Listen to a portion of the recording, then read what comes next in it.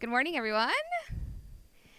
So my name is Maria, and like Andy said, I'm part of the staff team here at Restored Uptown. And normally, as a church, we teach expositionally through books of the Bible, verse by verse. But for the last few weeks, we have been doing a thematic series called Salt and Light. And this series is rooted in Jesus' teaching in Matthew 5, where he compares the church, his community, to salt and light. And what we have talked about is that salt and light, they impact the things that come into contact with them. And in the same way as we live out our faith and our walk with Jesus, we are called to be a community that impacts the places that we occupy and the people that we encounter. So, based on Jesus' teaching, we have been asking the question, what is the impact that we should be having as the church on the world around us? And how does he call us to make that kind of impact practically? In previous weeks, we talked about different practical ways that we can be salty to the world around us. A few weeks ago, Jackie Rogers taught on hospitality and what it can look like to welcome people into our lives as a means of introducing them to Jesus. And Andy Rogers taught on provocative living and what it looks like to be the kind of person and live the kind of life that people are drawn to. In other words, living out a transformed life. And just last week, Royce Nicholas taught on our work or vocation, how we can use the 90,000 hours that we will spend at work in our lifetime to live out our faith. And so today, as we continue in this series, I want to dive into the next aspect of being salt and light, which is our pursuit of the supernatural power and presence of the Holy Spirit. In other words, it is how we are learning to live the way that Jesus lived, not just believe what Jesus believed. I mean, was there anyone who was better at being salt and light during their life on this earth than Jesus? Spoiler alert, the answer is no. I know some of you were like, maybe Justin Bieber, but not close, guys. And as we ponder the different ways that we've been exploring how to be salt and light throughout this series, honestly, like Jesus takes the cake. He embodied these realities and lived out what we have been describing perfectly. For example, no one has been more hospitable and welcoming towards outsiders and the excluded more than Jesus. No one has lived a more beautiful, provocative life that forced people to ask questions like Jesus. No one was clear on the work that God had entrusted them to do and was faithful to not only do that work, but to give God the glory for that work like Jesus. Royce, you would have been proud. No one walked at a grace pace doing exactly what the Father called them to do as a human with limitations they chose to submit to, like Jesus.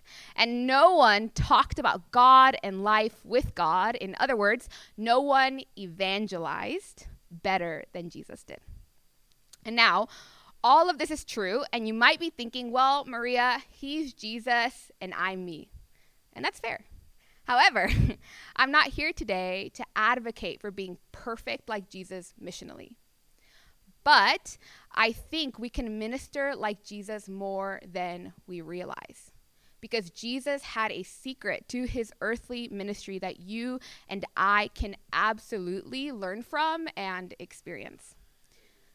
You see, before Jesus healed the sick, or evangelized, or prophesied, or fed the hungry, or delivered people from dark spiritual forces, or welcomed radically broken people to eat with him, he made sure to pursue and experience the power of the Holy Spirit.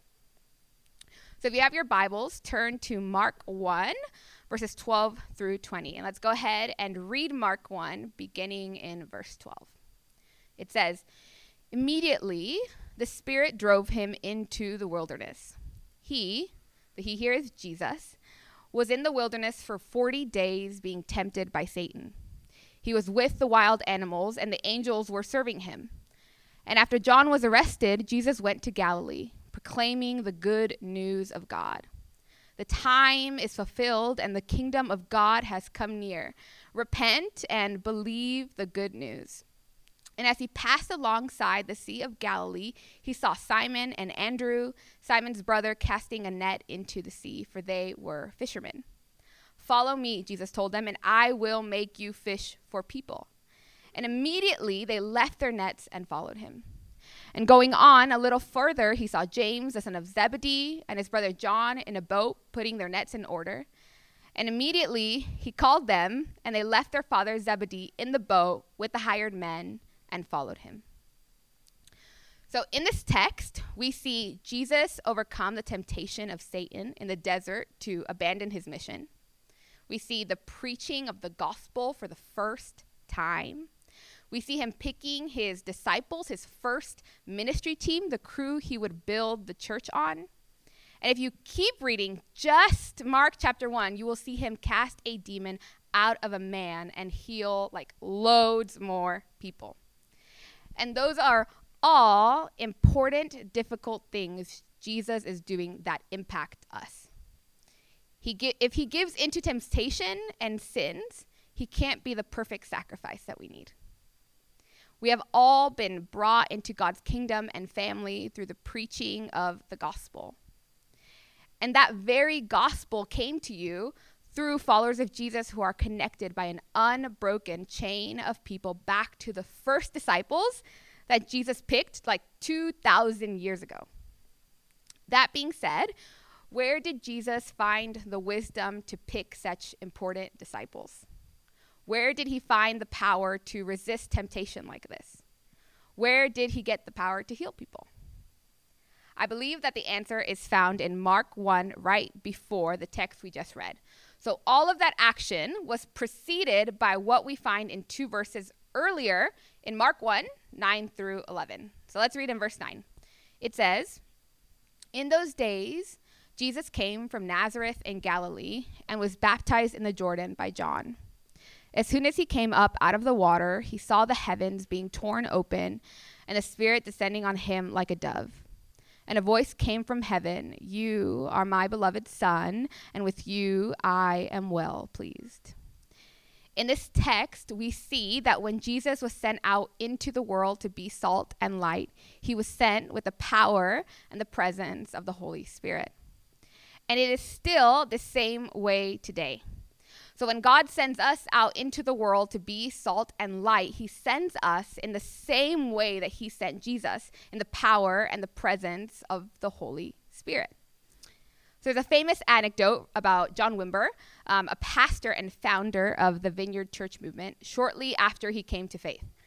So after 3 weeks of being at church for the first time and not having seen any of the miracles done that he had read about in the Bible, he went up to one of the leaders and asked, "When do they do it?" And the leader answered, "Do what?" And Wimber replied, like the stuff. And the leader was like, "What stuff?"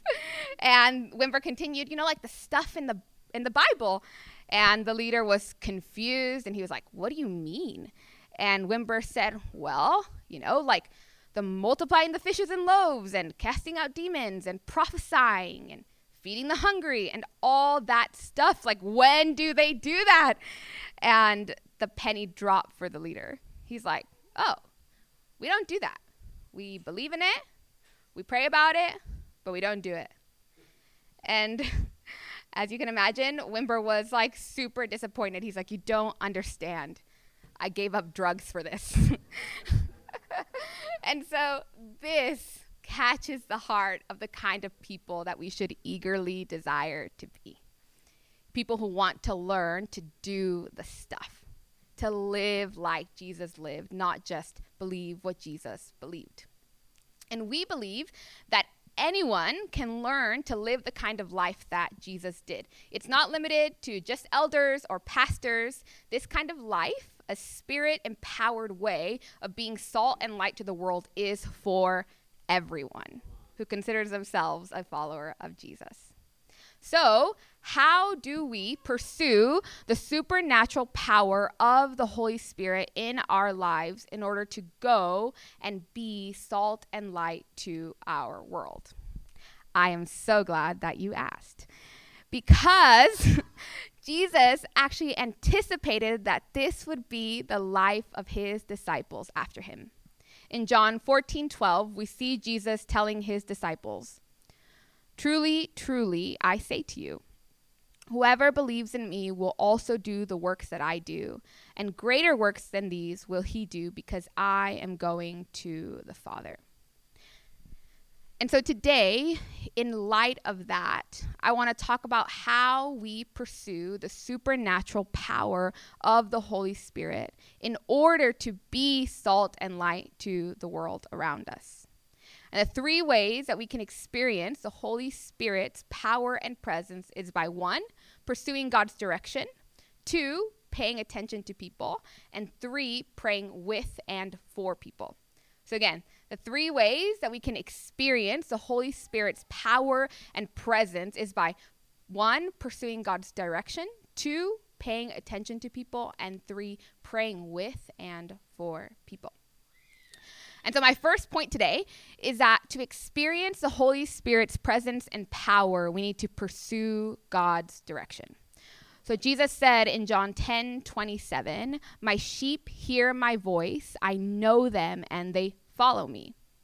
So not only do we know that God is speaking and desires to speak to us, but also that he's given us the ability to discern his voice and to hear him for ourselves, but also for others. God speaks to us through various ways. So first and foremost, through the scriptures. Now, in addition to the scriptures, the Holy Spirit speaks to us in other ways that never contradict the scriptures, but brings their wisdom and teaching to life in a personal and intimate way. For example, the Spirit might speak to us through a conversation with a friend, through a gut feeling or intuition, through a still small voice in our hearts, or through dreams and pictures and nature. So God uses all different types of ways to communicate to us. So last week, for example, I was having coffee with a gal in Balboa Park, and we were talking about this very idea of hearing God's voice and the ways that God speaks to us. And behind her, in classic Balboa Park form, there was a man playing piano behind her. And I felt like God spoke to me in that moment. And I shared with her how the man playing the piano was just like the person who was learning to practice hearing God's voice. The musician, he didn't begin by knowing how to play melodies and harmonies. He likely started off learning to play the piano by just locating and playing middle C. And then eventually he learned some more notes, and then an entire line of musical notes, and then multiple lines of notes. And then one day, with a little more ease than when he began, he could play a whole song. And in the same way, with listening to God, we all begin by familiarizing ourselves with his voice by learning to listen. And then over time, we grow in our confidence and our awareness that God speaks to us and that we can actually discern his voice in order to respond. And if you're interested in this, there are 2 books we would recommend. One is a simpler book called How to Hear God by Pete Greig. And a more academic book is by ex-USC philosophy professor and spiritual director Dallas Willard called Hearing God. Again, that's Pete Greig's How to Hear God, and then Dallas Willard's book called Hearing God. So listening and responding to God, it actually doesn't have to be complicated. It can be as simple as waking up every morning and asking, Holy Spirit, is there anyone I can bless today? And I would actually challenge you to do that. Ask, Holy Spirit, is there anything you want me to do today? Can you give me a name or a face that I can pray for throughout my day? And then see what happens. Ask the Holy Spirit consistently what he wants you to do, and then assume and expect that God is going to speak. And then when he does, he will likely speak about the people that are already in your life. Which leads me to my second point. It's that to experience the Holy Spirit's presence and power, we need to pay attention to people.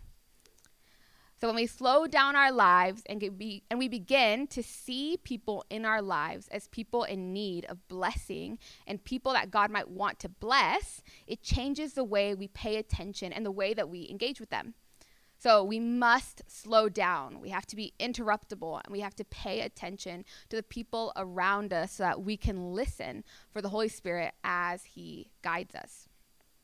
So in John 4, there's a famous story about Jesus' encounter with a woman who is a racial minority and an outcast.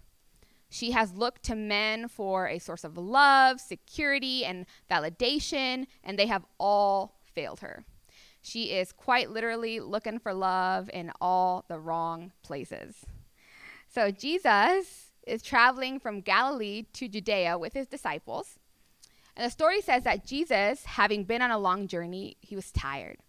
So he stopped to get a drink of water at a well in Samaria where he meets this woman. And it's essentially like striking up a convo at a gas station on a long road trip. But he makes the most of the moment because Jesus, being Jesus, engages in conversation with her. He talks to her about her life. She's kind of ashamed and avoidant. And in the midst of this conversation, he gets what the Bible calls a word of knowledge, a piece of information about her life that he would have not known except by the Holy Spirit revealing it to him. And he shares this word of knowledge with her, this information about her husband, and it's accurate and it's powerful, and it becomes a catalyst for her belief that Jesus was the Messiah, the Savior of the world. And she's so impacted by this encounter with Jesus that the text tells us that she went back into town and told all the people, "Come and see a man who told me everything I ever did." And people followed her out of the town where Jesus was to meet him for themselves.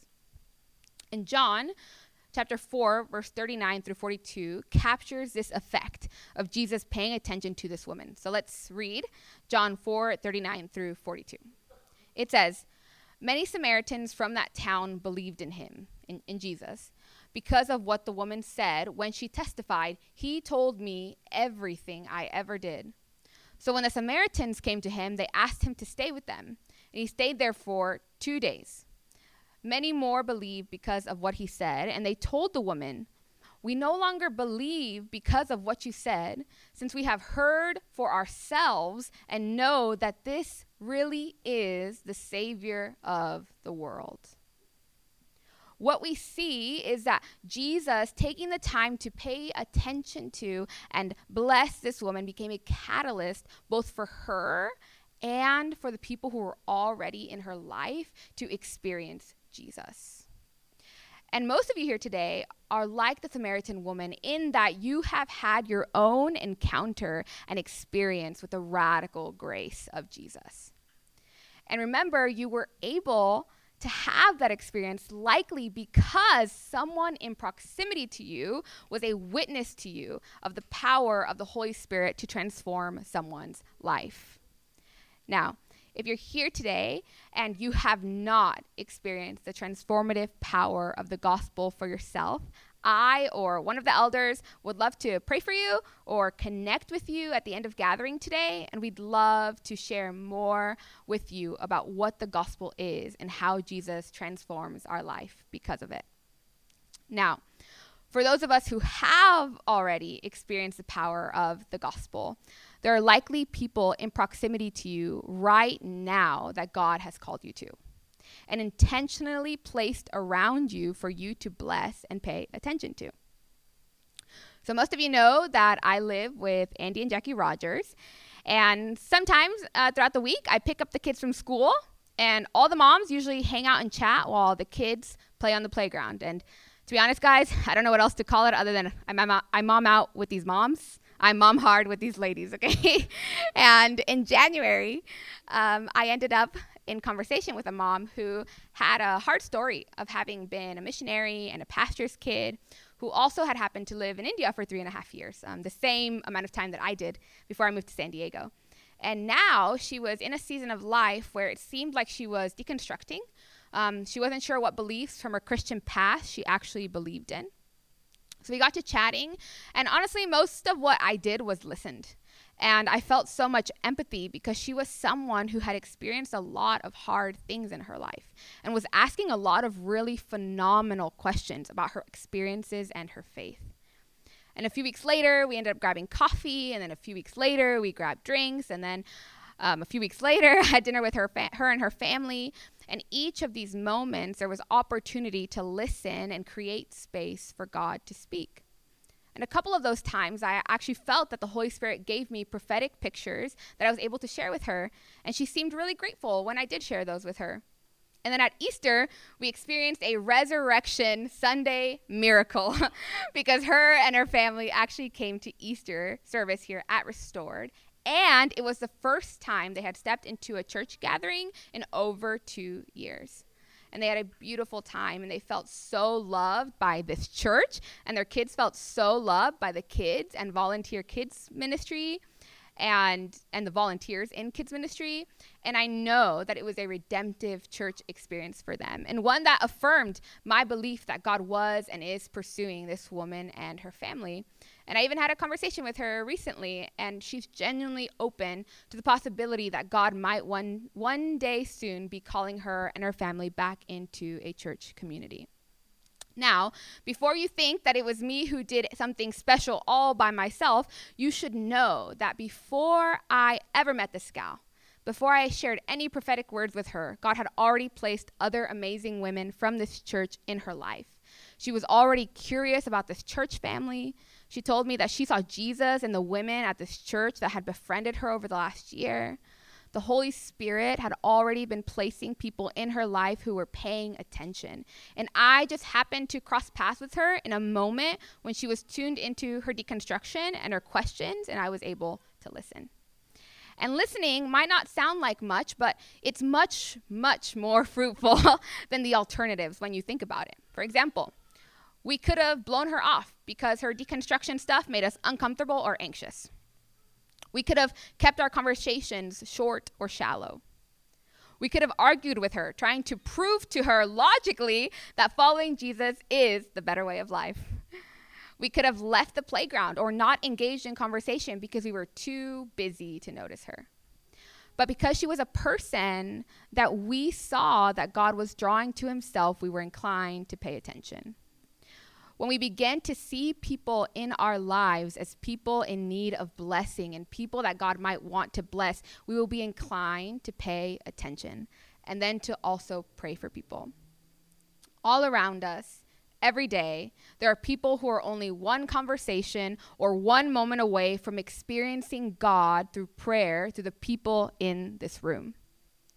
It could be the barista at the coffee shop you frequent, your coworkers you see on the days you go into your office, like Royce told you guys last week, go back into your office, fam. The people at your gym, your barber or hairdresser, your neighbors with the cute dog, the moms and dads and teachers at your kids' school.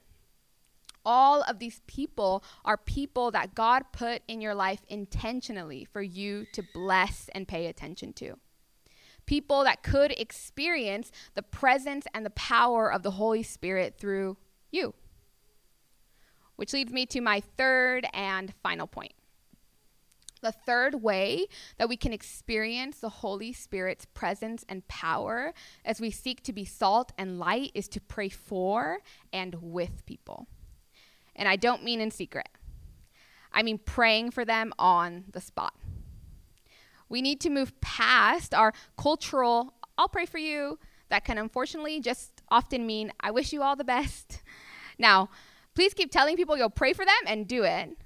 But I do want to challenge you to shift your prayers to praying for people in person on the spot. And that might feel intimidating or scary, but the people around you are probably more receptive and open to receiving prayer than you think. Over the years, I've noticed that very few non-Christians want to debate theology or listen to me share the gospel. However, almost no one ever turns me down when I ask if I can pray for them. I mean, especially in Uptown, guys. Like, everyone is spiritual here. Everyone.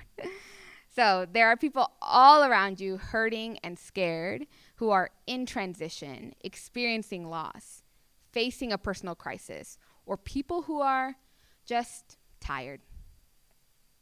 And you probably won't have to guess. Like, people all around you all the time show you that they have needs. When they get frustrated, you can pray for them.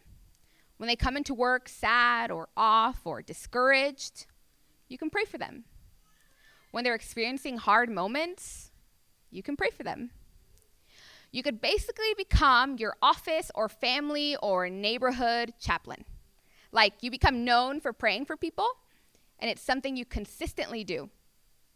According to the dictionary, a chaplain is a member of the clergy attached to a private chapel, institution, ship, branch of the armed forces, or hospital. So a chaplain is essentially a pastor in a non-church environment.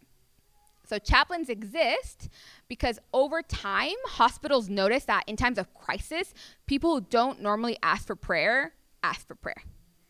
People who don't have a pastor of their own because they don't belong to a church, they feel like they need like a person of God to help them in their time of need, so they call for a chaplain. If you are following Jesus, you are filled with his Spirit.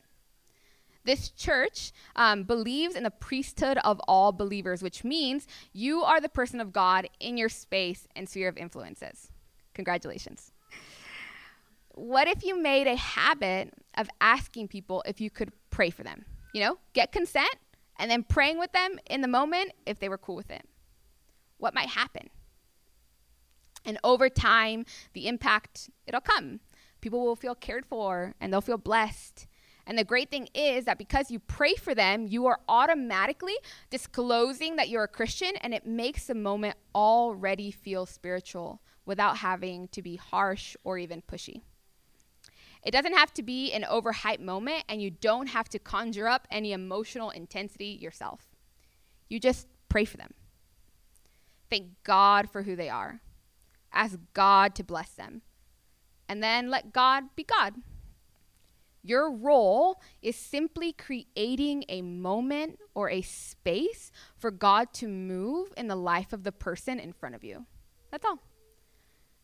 Whether they're encouraged, feel loved, experience supernatural healing, or you accidentally cast out a demon, that's all up to Jesus. So speaking of supernatural healing, I don't know how often you pray for healing, but I want to challenge you to do it more often. We don't presume that God will always heal, but he often does respond to prayers for healing. So I've had some close encounters with physical healing personally that really encouraged me. When I was younger, I traveled down to these islands down in the country of Panama for a couple months with a group of young people from all over the U.S. We took this 6-hour canoe ride out to this island with literally nothing but water in sight.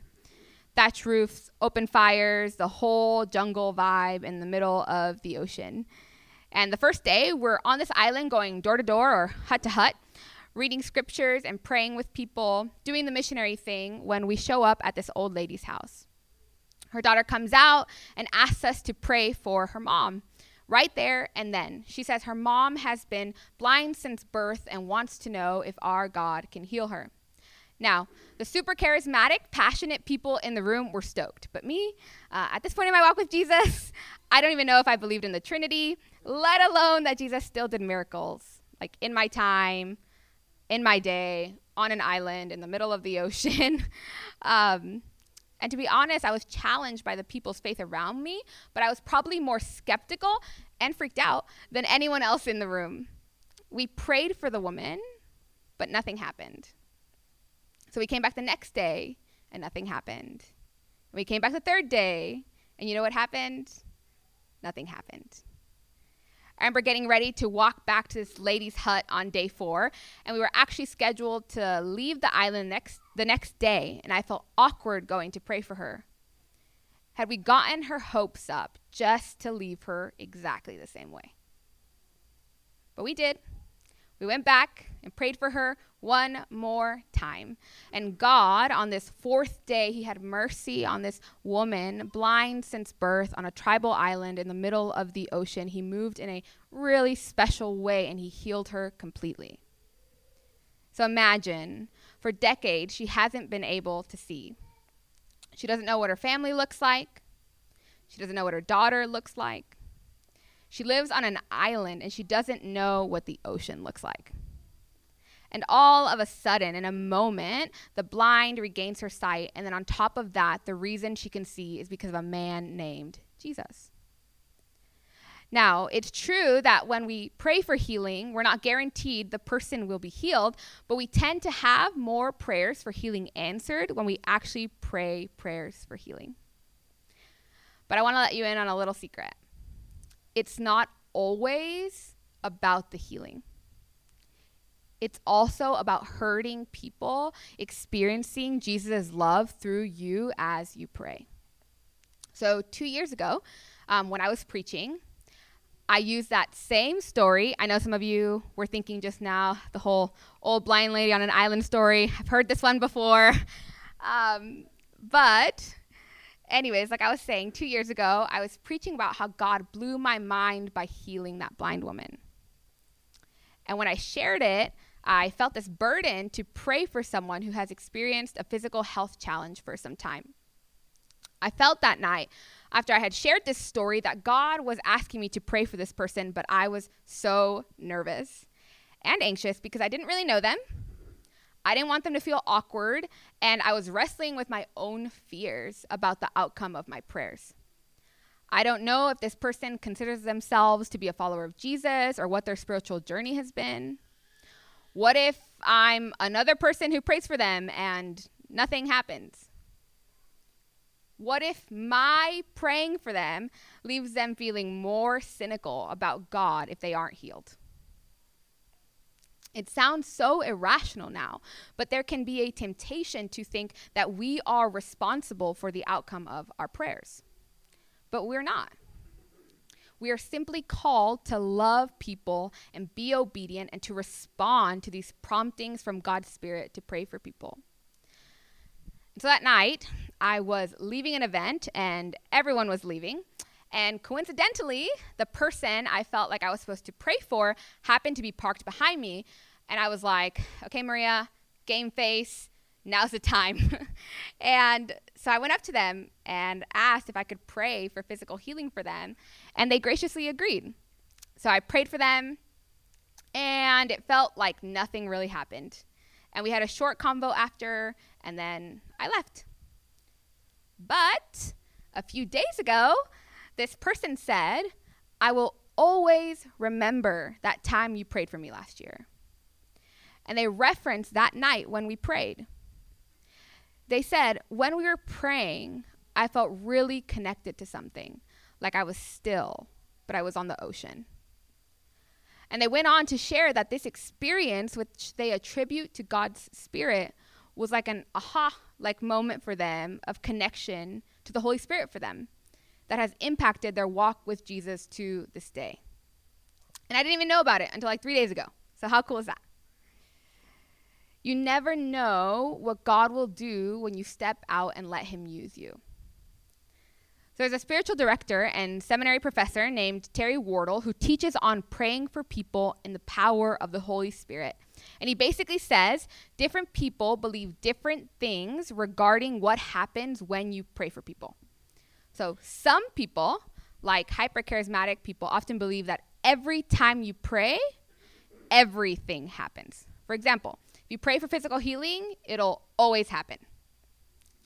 Other people, maybe more cynical, disenchanted millennials, often believe that every time you pray, nothing happens. Like every time you pray for healing, it's going to be a letdown. But the scriptures teach that every time you pray, something happens. You just aren't always sure what it's going to be. It might not even be exactly what you were praying for. For example, you might be praying for physical healing, And God gives the person a spiritual encounter with his love that feels like the ocean. You're like, okay, cool, So the simple act of positioning yourself and your life in a way to intentionally pray for people on the spot will change your life. And it's going to impact others. And your life, it will likely not be boring because God will meet people where they're at through your prayers. They'll be blessed and your own faith in God will grow. The nudging or the desire to pray for and with others is likely not from yourself or the devil, but from God. Martin Lloyd-Jones, a pastor and theologian, once said, "Never resist any urge to pray." End quote. It is God who draws us to pray. It is God who grants us and those we pray for an invitation to experience the Holy Spirit's presence and power through prayer.